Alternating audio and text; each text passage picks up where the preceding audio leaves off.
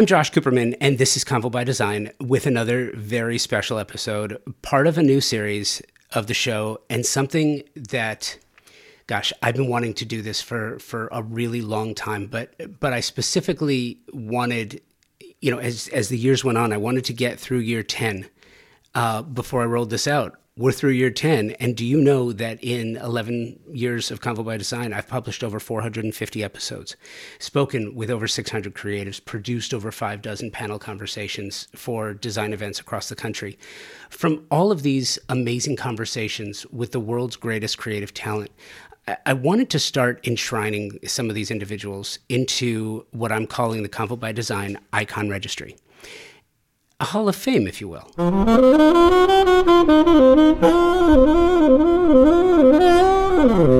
I don't do contests, and I most certainly don't do lists. Lists are, to me, they're gimmicky, designed to capture clicks. They're clickbait, pure and simple.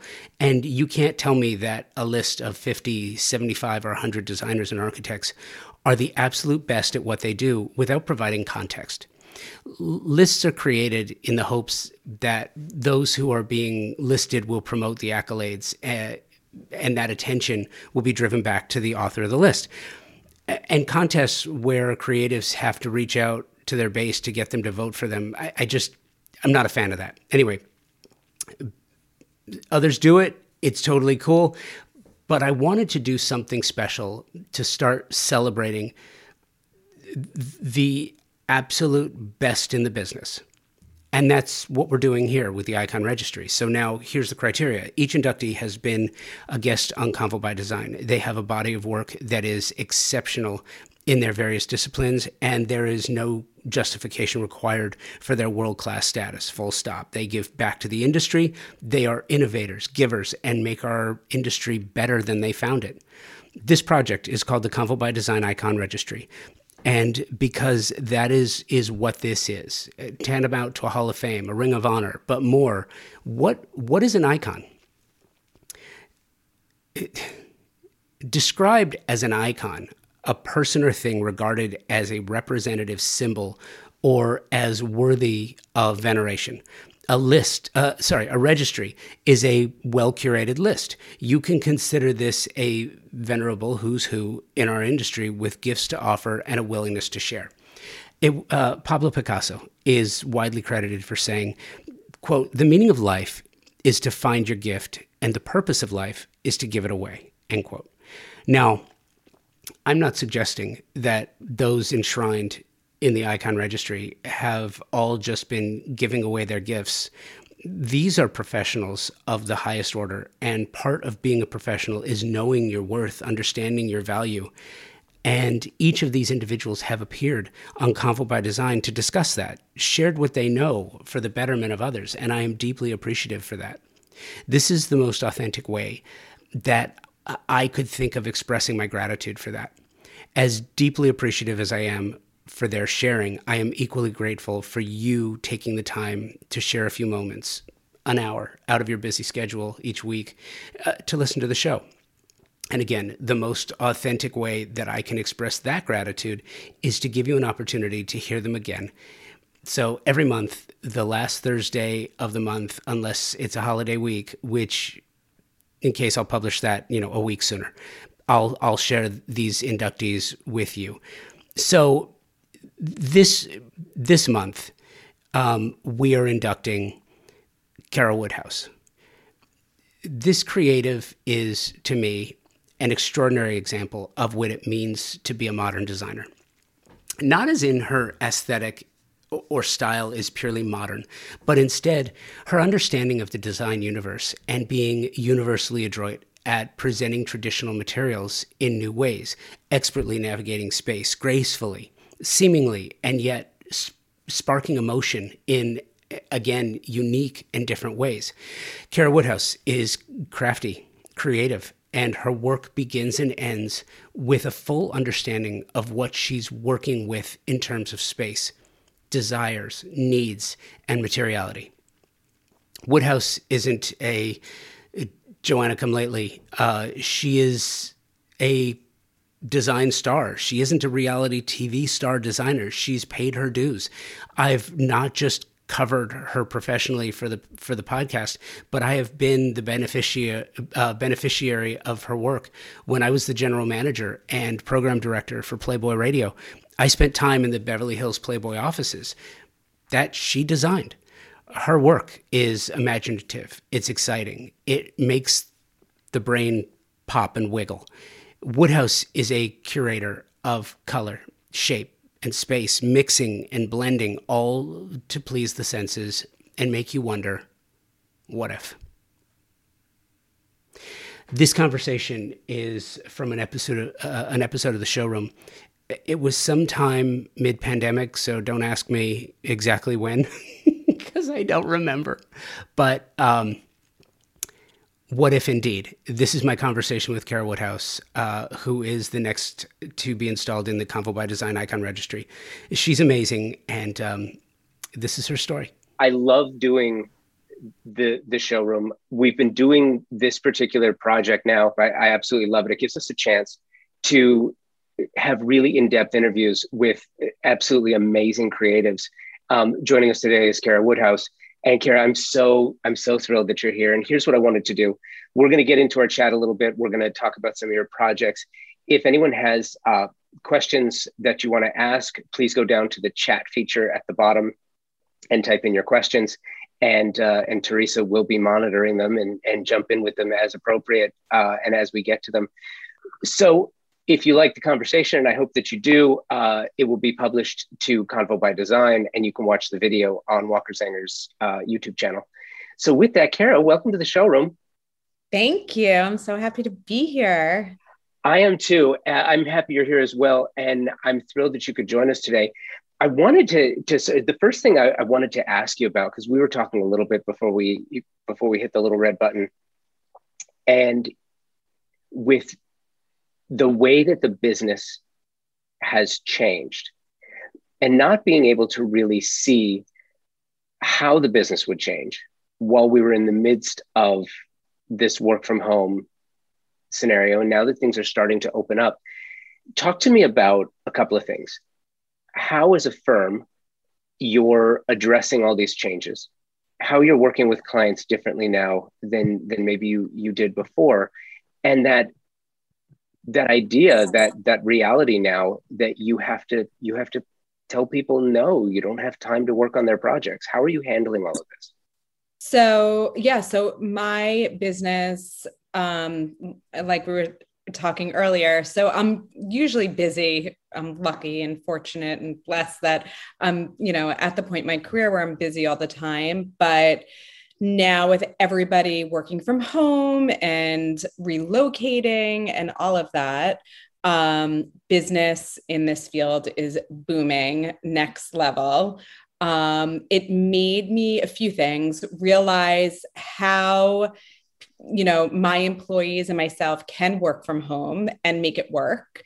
And I think that is also going to change moving forward, where my employees, I want everybody to enjoy what they're doing and be there and, present and function at their best capacity always. And now, not having a commute and working from home, it's a really nice way of life, enjoying, time being at home and being productive and being home. That's definitely a big part of it. So, I'm only having employees, some come in full time because that's what they choose and they prefer it. But others, I'm giving the option to come into the office 2 to 3 days a week.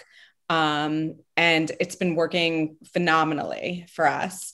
And another thing of being so busy and having to say no to so many projects coming in, it's so hard. It's like you're busy and you almost want to take on everything. But I have a boutique firm. I want it to be at a certain scale. I've had a larger firm in the past, and this is what feels right for me, and I feel balanced where I am. So I have to turn jobs away. I have to say no. And it's hard. It's hard to do that, but that is part of what's happening right now because everybody is redesigning, buying homes, building homes, renovating homes. It's just, it's amazing and unbelievable what's happened. By the same token, I'm curious your take on reselects, the dreaded reselect, availability of product, using new materials and resources, and finding new materials. Considering that there haven't been any live events over the past year, so finding new product has been a challenge, and then the need to reselect because certain things are not available right now. Has that been a challenge for you? And if so, how are you addressing that?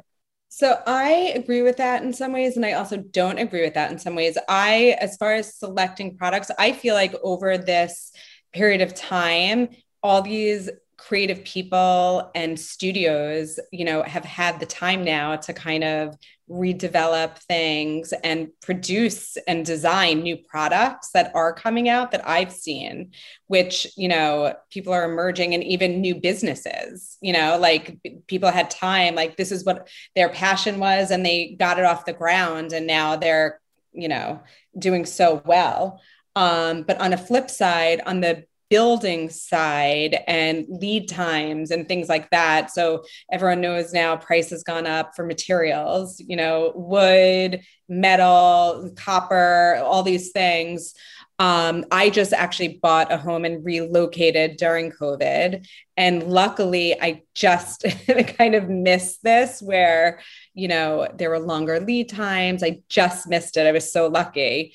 But, projects that I'm working on, you can't get certain things and people have to wait longer. And, it just, people have to deal with that. And prices are going up. I've heard stories of people, even in my neighborhood, who were building homes from the ground up and the price of wood went up triple and they were building, $3 million homes that have now gone up significantly and they can't even afford to follow through with these projects and have to sell these properties. So, and there have been lead times, but I feel like, we've always had kind of lead times in this industry. They're just, tacked on time now. Yeah. And it's fascinating too. The commodity side of the business is something that I don't think the design industry is necessarily used to.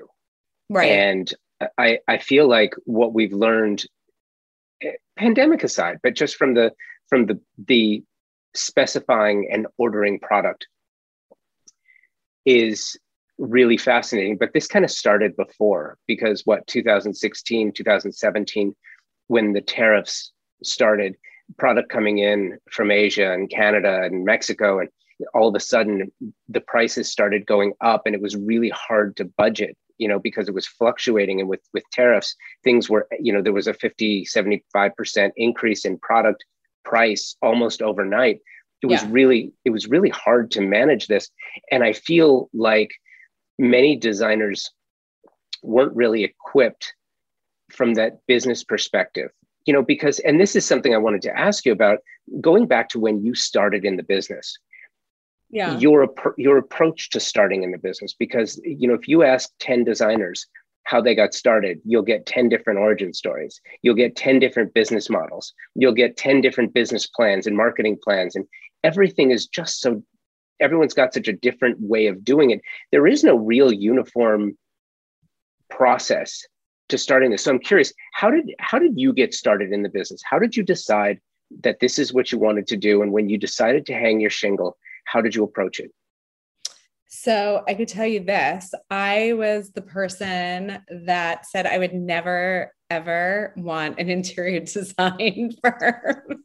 And here we are 20 something years later, having multiple firms. But I was really fortunate in the beginning of my career. I worked for some, top-notch design firms, AD Top 100, and got some great experience.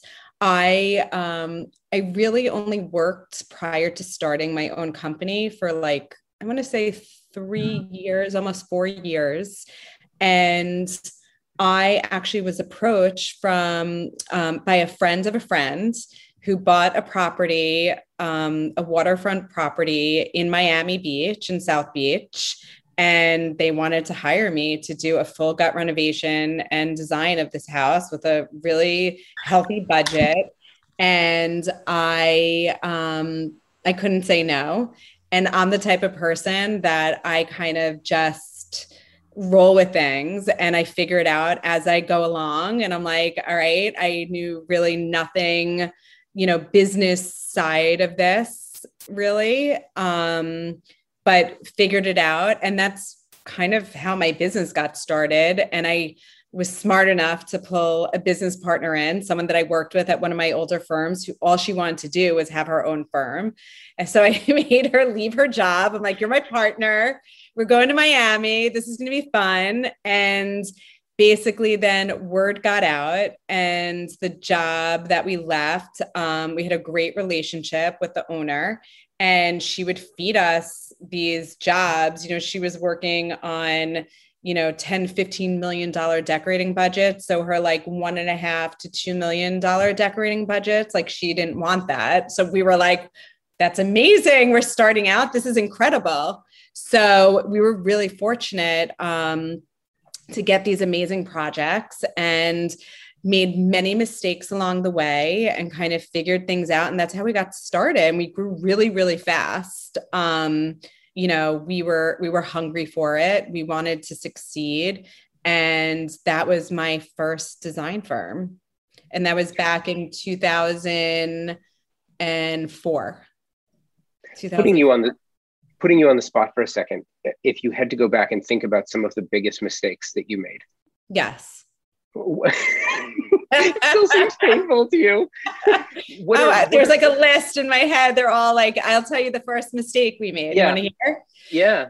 So the Miami project, he wanted a budget. He wasn't giving us a budget. He wanted us to give him a budget. We gave him a range. Okay. A range of a budget that there was a gap of $500,000 in between that.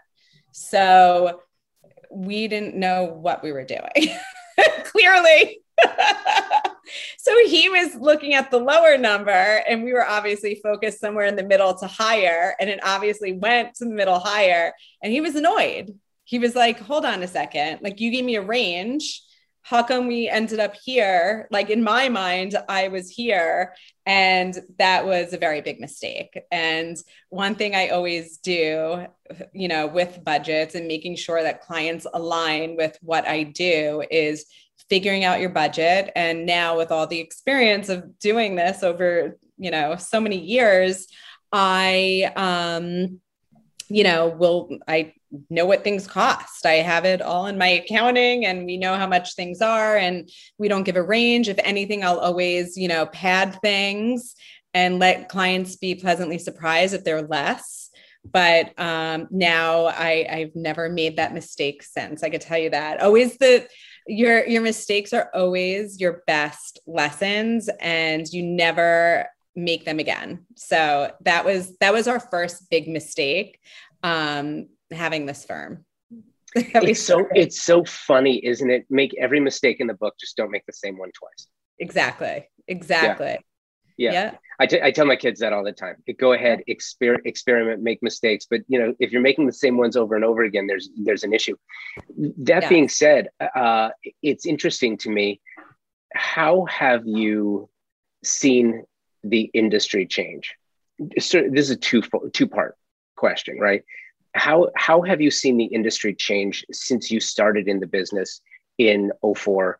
And how have you seen the business really change in the past 16 months? Okay. Well, since 2004, social media, right? So my business back then was all word of mouth.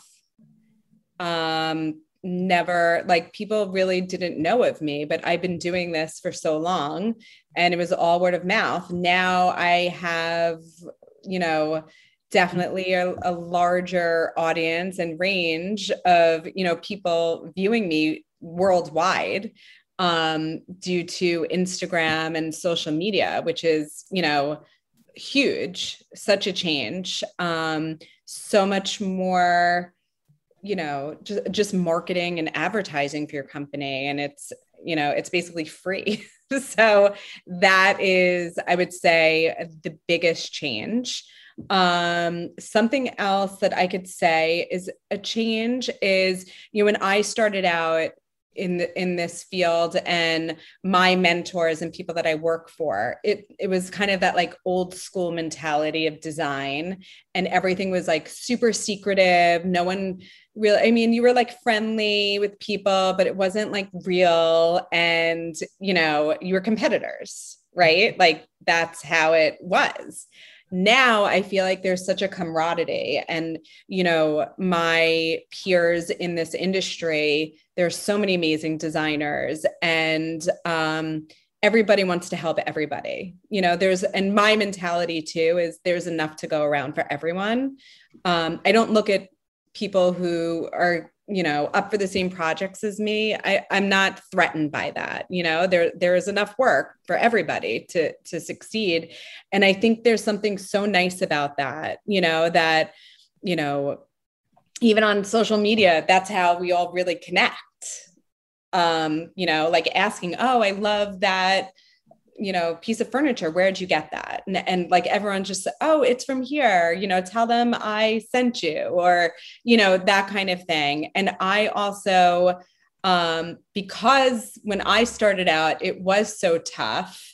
I am very open to helping to mentor people, or people thinking of getting into the field, and, really helping others, right? Because I wish I had that. I wish I had that when I was starting out in this career. There's so many there, and there's some big designers now who started, way after I did. And I spoke to them. They were asking me advice, like, what do I need to do? What programs with this? And now they're like these really big, successful designers. It makes me so proud that they're succeeding and doing well. So I think that is definitely a big change as well. And then as far as the past year and a half or so, I mean, we kind of spoke about it. The biggest change is lead times and too much work, and we're all overworked. Things like that, not being able to travel to visit some sites that you're working on, some jobs. That was also slightly difficult. I was working on a project out in LA, and I was not getting on a plane to go to LA. So, doing things via Zoom, and, everything is just, FaceTime, but it goes to show again that you could make things work. And this is like the new now of how we're working. So fascinating. The new now. Absolutely true. And I want to drill down on that a little bit, because something that you had said earlier, that you relocated. Yeah. And so with that, one of the things that I have heard from just about everyone on the design side that I've spoken to is there's this new now, right? There's this new reality where designers are seeing some of their best clients move. They're moving from, LA, New York, Chicago, Miami to Memphis, Nashville, Austin, Kansas City. They're moving to other cities where, listen, you're not going to want to get on a plane and go visit Kansas City during the course of an 8-week, 12-week project, right? Right. So this idea, what we're doing today, I think, as anxious as I am and you are and all of us are to get back out and go back to reality and be there in person. Sorry about that.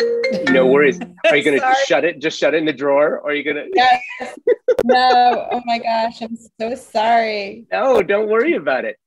I'm Okay. interested to know this idea of remote design.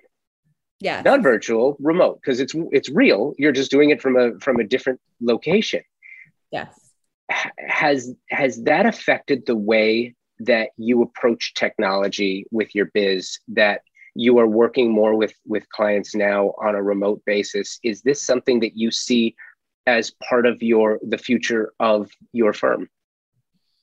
Well, I could tell you this. One of my favorite parts of my business before COVID was destination projects. I loved having destination projects for many reasons. I love traveling. I love going to different locations, different architecture, different types of people.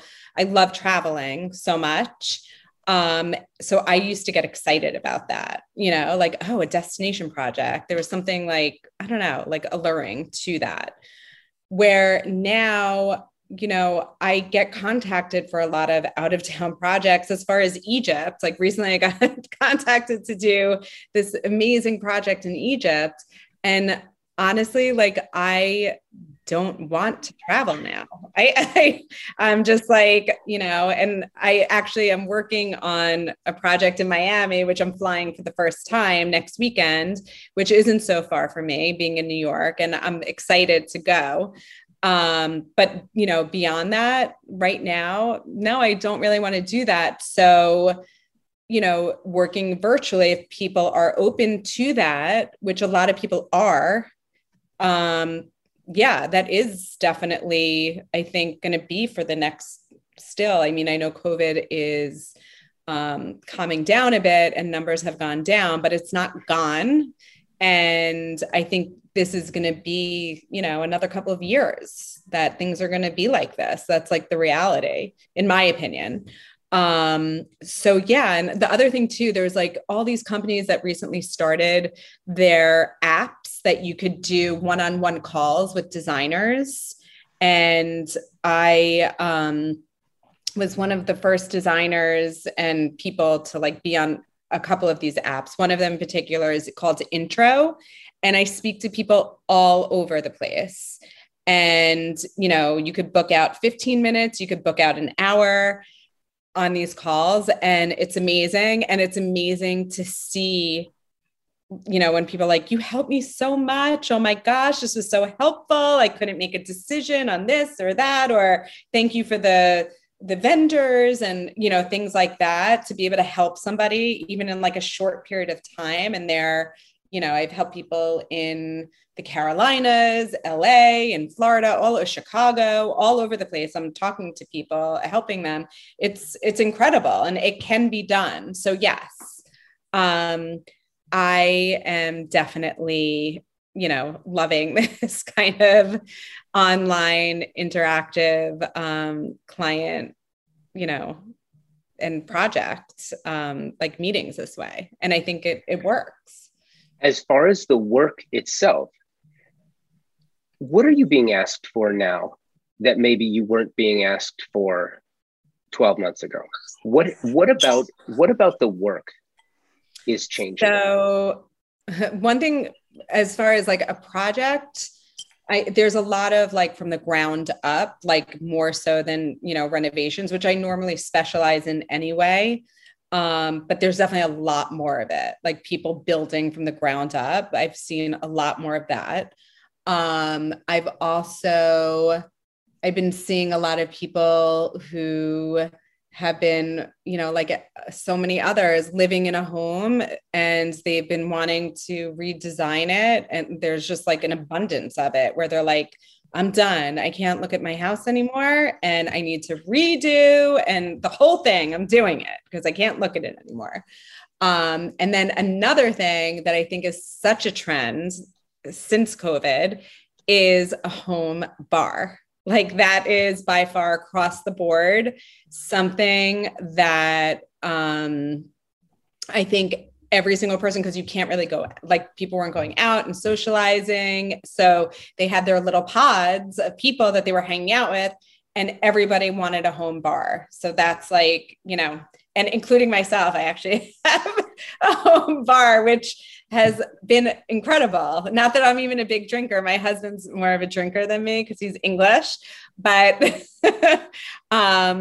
it's just like a great, I think, space to have in your home to, and I think moving forward too, which reminds me of kind of like a throwback. Cause I feel like that's what people used to do probably like more so in like the 50s and the 60s, right? Like everyone had the home bars back then, because people didn't have all these amazing like restaurants and, you know, hotels to hang out in, and, you know, all these different things. That's what people did. They would entertain in their homes. They would have a bar.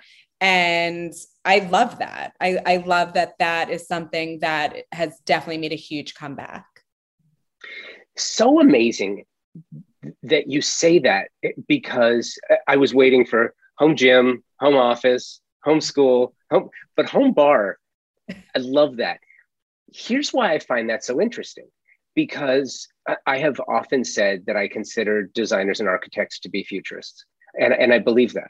I believe that architects are designing for 75, 100, 150 years. Designers are designing for 10, 15, 20 years, really. And what's interesting to me is if you look back at some of the trends in design over the past 15 or 20 years, what have you seen? You've seen the idea of the built-in bar go away. Mm-hmm.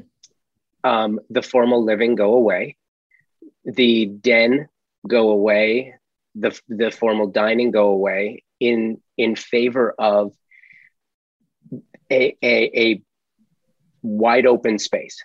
Mm-hmm. So the open plan, where let's just take every available wall down and let's just open it up as much as possible.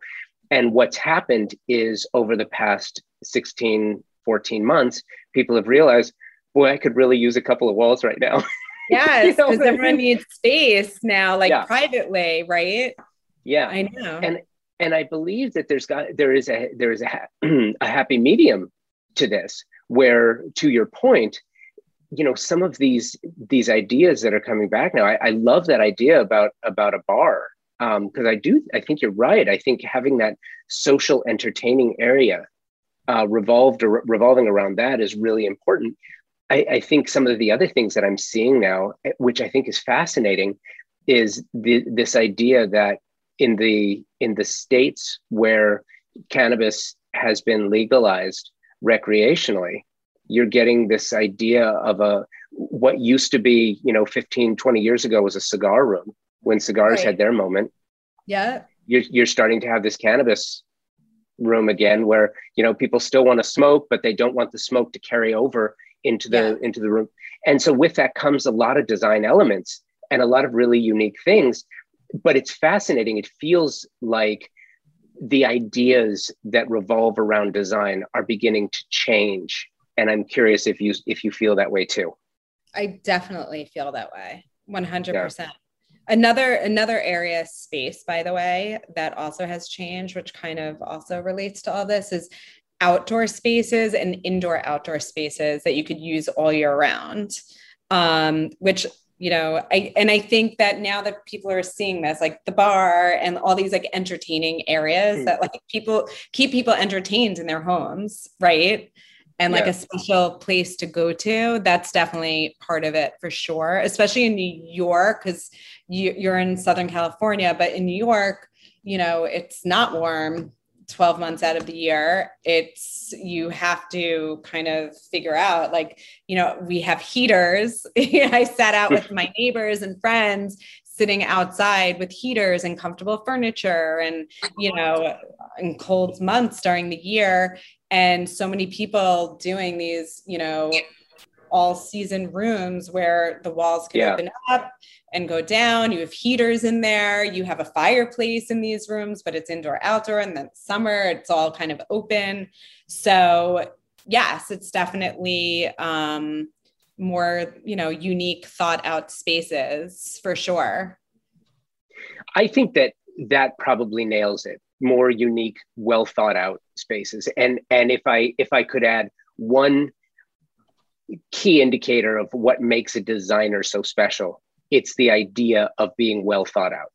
Yes. Right. That it's not just, hey, let's make this room pretty. Because I think many people, you know, go to Pinterest, go to Instagram, look at someone's work, and then go, you know, riff on it and make something pretty. But that doesn't necessarily mean you've got space, color, scale, structure, you know, that you've got all of those things, the livability of it, the durability of the materials, the lifespan of it. And with that, I wanted to use this opportunity to showcase some of your work.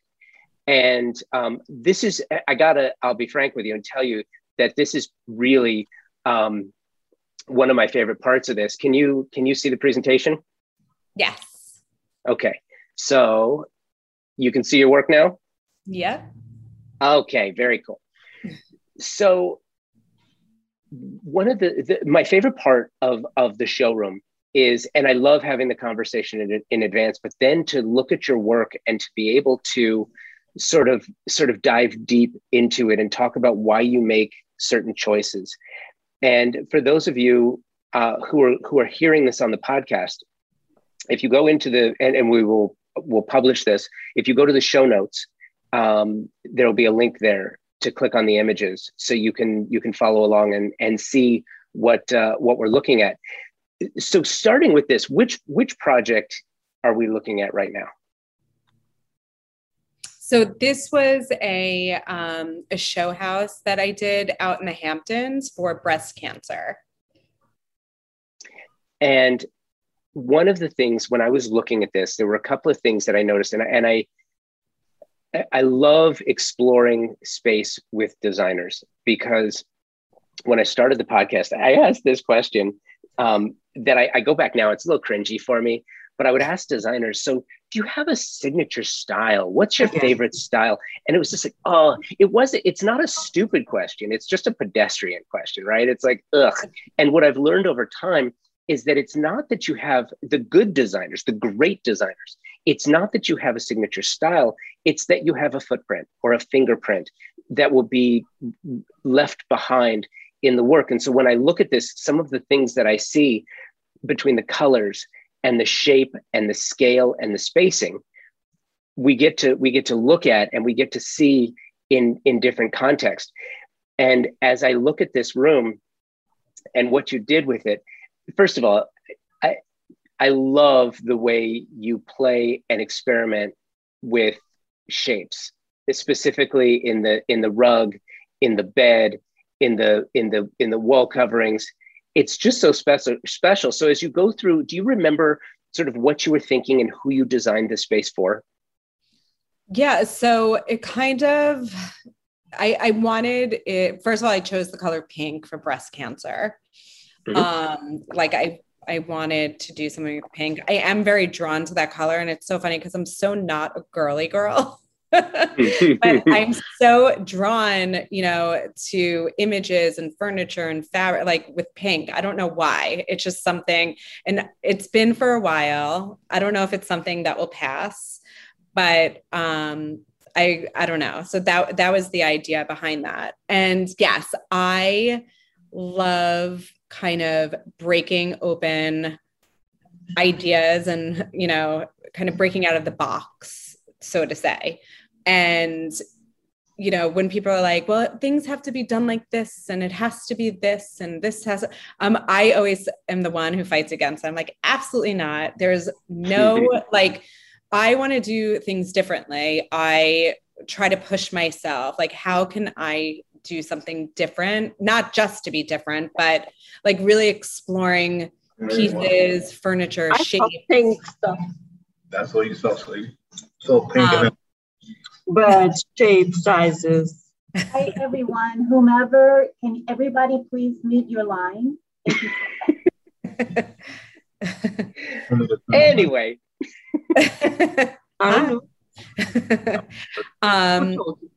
So anyway, yeah, I just, I wanted it to feel kind of feminine. I am very drawn to rounded. Is that a lot? No. Exactly.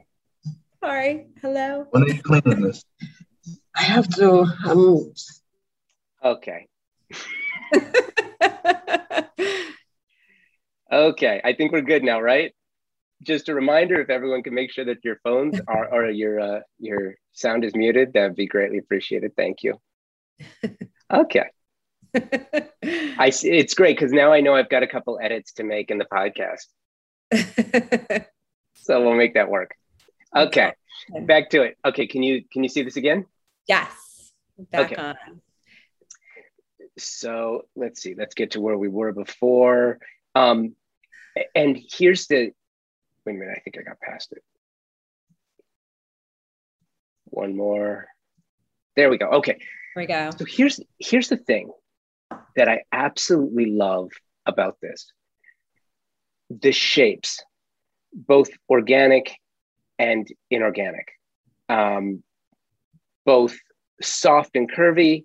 And as you look at the wallpaper and the chandelier, the sharp and the jagged, it's just this, as well as the pattern itself in the wall coverings. It's just everything was blended, but nothing seems out of place. When you were looking specifically as it relates to color and shape and structure, Mm-hmm. what were you thinking about, and how did you, the color, totally get it. Who did you design this for, and what were you thinking through the process? So really, also, this is something that I do when I'm designing. I always want to create an experience. When you walk into a space, I want to evoke a feeling. That's definitely like a huge thing for me. And it's so funny. So this room, like, we had to name it, and it was like a dream. That was my room. And there's a mirror, this etched mirror that says "Dream of Me." And being in that room and watching people come in, like, everyone was like, I feel like I'm in a dream. And they didn't know that was the name of the room, but they're like, I feel like I'm in a dream. I'm in a cloud. I'm floating. I've never, felt like this before in a room. I feel like I'm being like cradled and like held in this room. Everyone had the same kind of feeling and experience in here.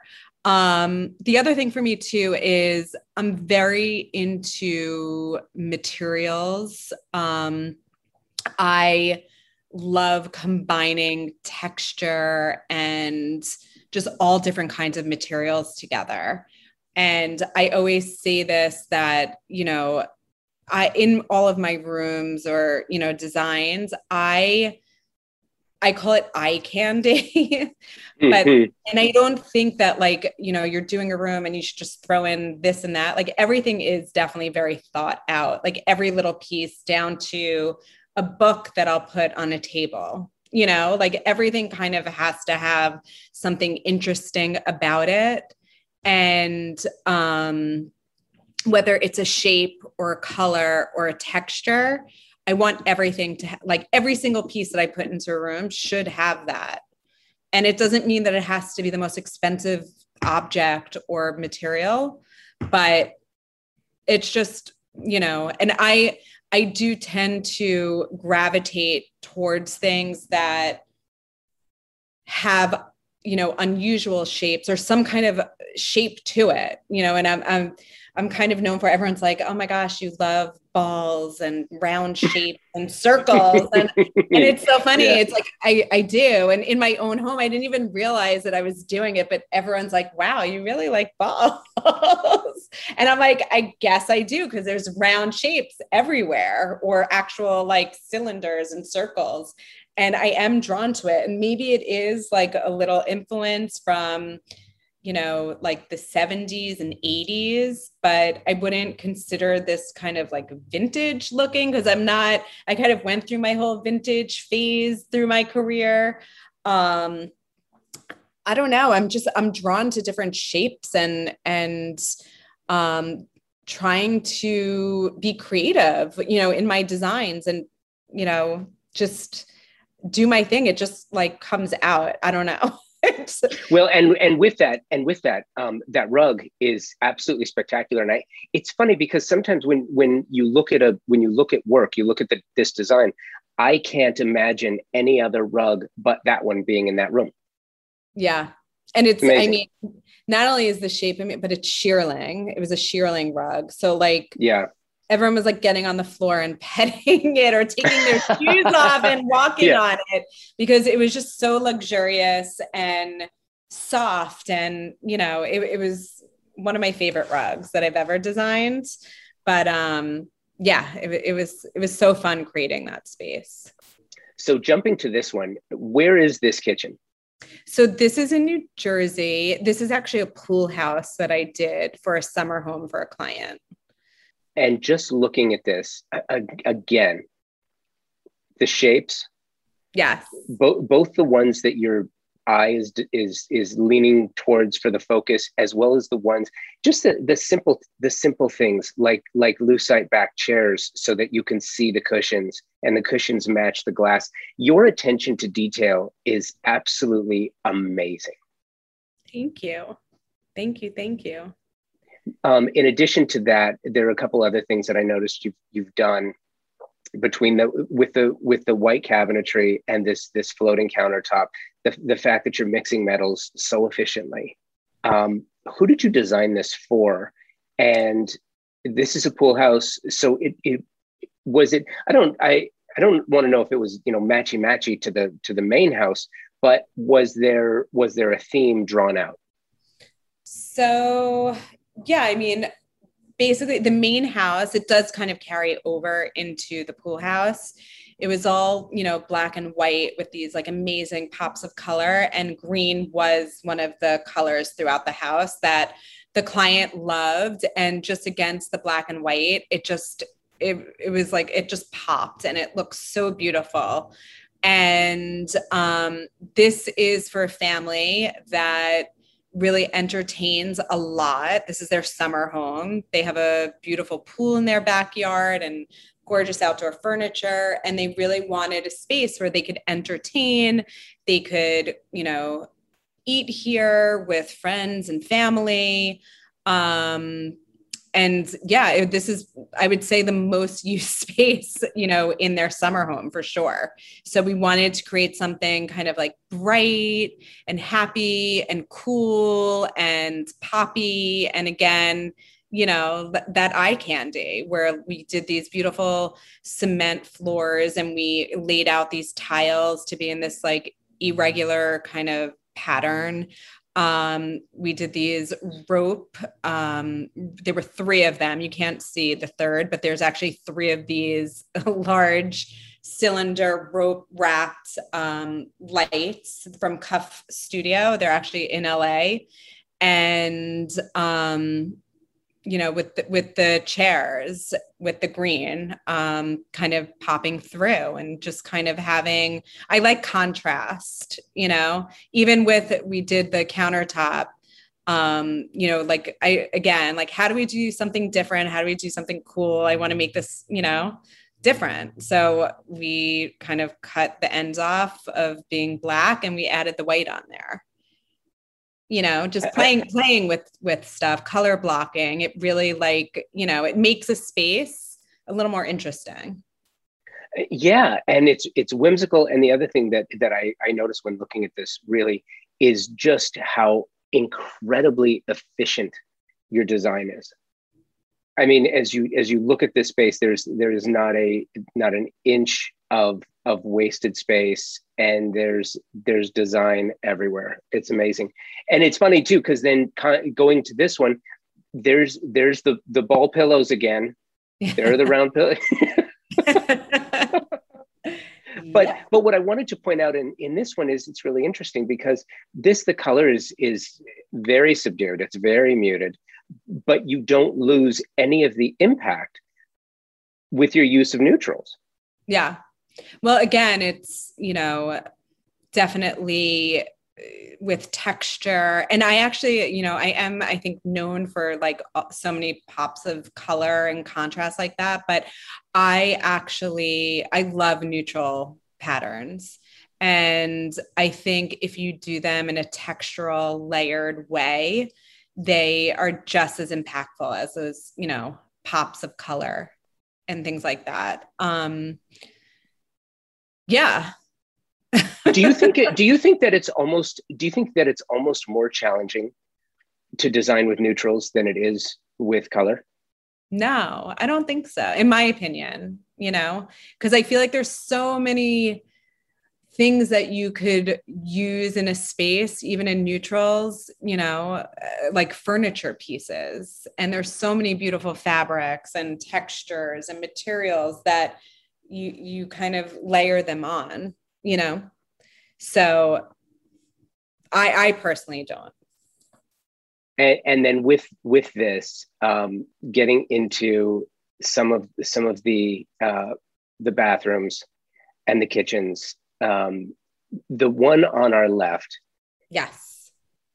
Wow. Tell me about your relationship with your fabricator, because I know that this one had a lot of discussion involved. Yes. I have a very close relationship with my fabricator. You hit it on the nail. And every stone yard, basically, because my favorite material to work with is definitely marble and stone. But yeah, I was also fortunate enough to have a client who had amazing taste herself. She definitely was more daring than, most. And she, I collaborate with all of my clients so much. And I think that's part of what makes my job so fun. And this was, she had pulled some inspiration and brought it to me. And we kind of created this, this bathroom together, that vanity and kind of, the metalwork and all of that. So it was definitely, I can't take full credit at all, because my clients are, and they're also the ones pulling the trigger saying, yes, do it. Right. It's like, I'm bringing them ideas, but a lot of people are like, no, I don't know, or I'll get sick of that, or that shape reminds me of this. She was one of those like, yes, let's do this. So, I definitely have her to thank as well. And then the design on the right. So here's what's interesting is when you're using a wallpaper like that, it has this almost marble-like quality that you're using a completely different material to get a similar effect. Yes. So I'm like a huge fan of old techniques of, people doing marbleizing. I love kind of like drips of paint and the use of paint. When I was younger, I was more of a fine artist than a designer, for sure. And maybe it comes into play with that, seeing different forms and shapes and, fluid lines. So yeah, again, this is the same project, and the client, most people would be like, that's too busy. I'll get sick of that. But it just, people don't realize that sometimes patterns and things like this, like you don't get sick of it. It's actually like, it's fun. It makes you happy being around, something different that you don't see all the time. And like, when you see it all over your walls, it turns out not being as busy as you think it would be. Yeah, exactly. And then the center image, couple of observations. First of all, like you were talking about, your use of a, quote unquote drips of color here on something like this is exquisite. It's amazing. Something else that kind of pops out in my mind is really, subway tile has taken an absolute beating over the last, what do you want to call it, 5 to 7 years, where people, oh gosh, not another subway tile. You know what I mean? And I know you've heard this too, but I think that it's never the product, it's the use and it's the application.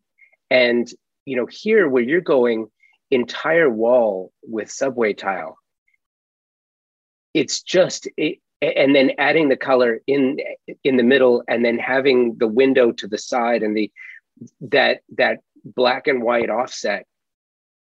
I love this. And I think it just demonstrates how to use the product so well, going floor to ceiling with subway tile. Tell me about this. Tell me about the conversation with the owner, with the client, and sort of your thought behind this.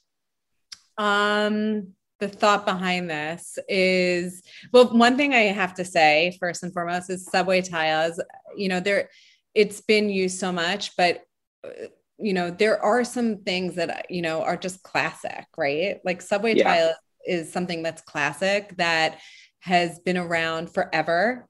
And it's been around forever because of a reason. It works. It works in every space. And I agree with you. It is how you use it. I think even using subway tiles in different patterns on the wall that aren't, typical could be fun, and the use of them. But this is a kitchen in the same house. And again, the client was just super cool, and she really, it was very collaborative, and we just, it has a look to it. And I don't want to say it because it doesn't look like a restaurant, but it's something that I guess you would not typically see in someone's kitchen, It's yeah. And then I'm trying to figure out, so does it go to the ceiling, or Yes. is that so you've got it on the ceiling as well? Yes. Wow. So is that, and then what do you do with the other 3 walls? They were all tiled. All the walls were tiled, minus the cabinetry. That was wow. Okay. Yeah. I love that. I really do. And then look, circles again. See what's interesting. What's interesting about this is now I'm going to notice, since you said that, I'm going to notice every circle. But what it's also, had you not said that, what it would have been kind of like, oh, there's a through line. But again, your use of strategic pops of color, and that's one of the things that I really wanted to point out about this particular image, is all of the textures and the height and the spacing. This is not a large space at all. No. Yet the manner in which you've used it, there is an elegant efficiency to this that I just absolutely love. Is this a New York project? Yes, this was actually in Brooklyn, in Williamsburg. Okay. I love that. And again, I don't know if this is the same project, but again, with this rug, gosh, I love that rug. Thank you. Yeah, this is a different project. That was a townhouse in the West Village that we kind of revamped this whole entryway. It was 5 levels going up, and we put in this really high gloss white paneling going up the entire house because it felt a little dark up the hallways, and we wanted to brighten it up, and we put lights in the along the side of the stairs going up. And again, such a awesome, cool client that we created this custom kind of swirly design. And I don't know, I'm into this. This rug was actually done before the show house rug, of this idea of a puddle, of it like kind of spilling out, super fluid, and just playful, just fun, unexpected. Playful. Yeah, absolutely. And I'm into it too. I think it's absolutely amazing. Last image that we have for this, and I just wanted to showcase again, just some of the work that you're doing. And when I first saw this one, I had said to you, I was like, are those wood floors? And they are. Tell me the story behind painting these wood floors. So this is the same New Jersey summer house. So it was an old Victorian house that, I wish I actually had some before photos of this, because it really is such a transformation. So why we wanted to do this to the floors, they didn't want to replace the floors, but they were really, really thin. They weren't even 3 inches wide. They were maybe like 2 inches, maybe 2 inches, really, really thin, original to the house.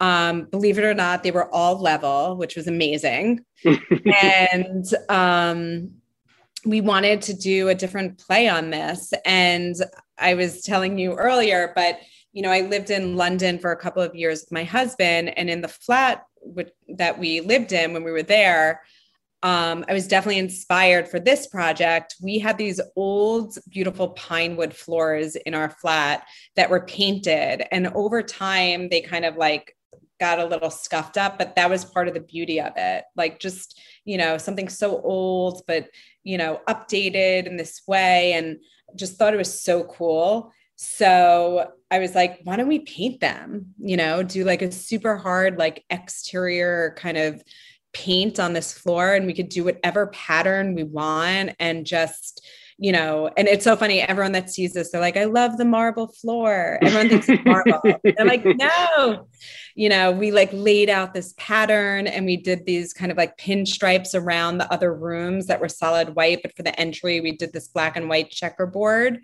And I mean, this completely brightened up this house, gave it such new life. And I think, people don't realize like it, not that it's such a little thing to paint a floor, because it is still an ordeal, sanding it down and layers of paint and laying it out, but not having to rip up a floor and kind of like take a different take on a space.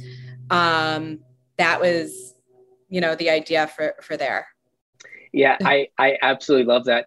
And one of the things it's too, when you're talking about use of materials and sort of creative use, you and I were talking beforehand. You were mentioning that we were talking about Walker Zanger. Teresa, you're going to love this. We were talking about Walker Zanger, and you had mentioned that there was a product that you've seen, or one of the lines that you wanted to work with. Do you remember the name of that? I do. So it's actually glass, believe it or not, but it looks like stone. And when you feel it, it like, cause it's kind of like, it's like a sandblasted like finish or something, but it's Bianco Vetro. And they do, this is part of the roundness. They have a penny tile, but it's not a flat penny tile. It's rounded. It has this kind of like rounded feeling to it. And I was recently in the showroom, and I was like, this is the coolest thing. Look at this stone. And they're like, that's not stone. I was like, there's not many like faux looking stones that could fool my eye. I was like completely full. This looked like stone to me, like to a T. I was like, no way, it's definitely not. I'm like, you're making a mistake to the salesperson. And they're like, no, this is glass. Like, this is our, our studio glass line. And I like turned around. I'm like, oh my God, so cool. Such a cool product, and have the sample in my library. So yeah.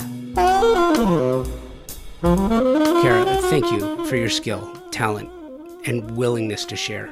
It was my honor speaking with you, and congratulations. Thank you to my partners and sponsors, Thermosol and Design Hardware, for making the show possible. Thank you for taking the time to listen to the show, and thank you for providing all the feedback that you send. Convo by Design at outlook.com is the email address to send show suggestions, show ideas, guest suggestions, and Convo by Design with an X on Instagram. Follow along and enjoy the fun if you are so inclined. So thanks for listening. And until next week, be well and take today first.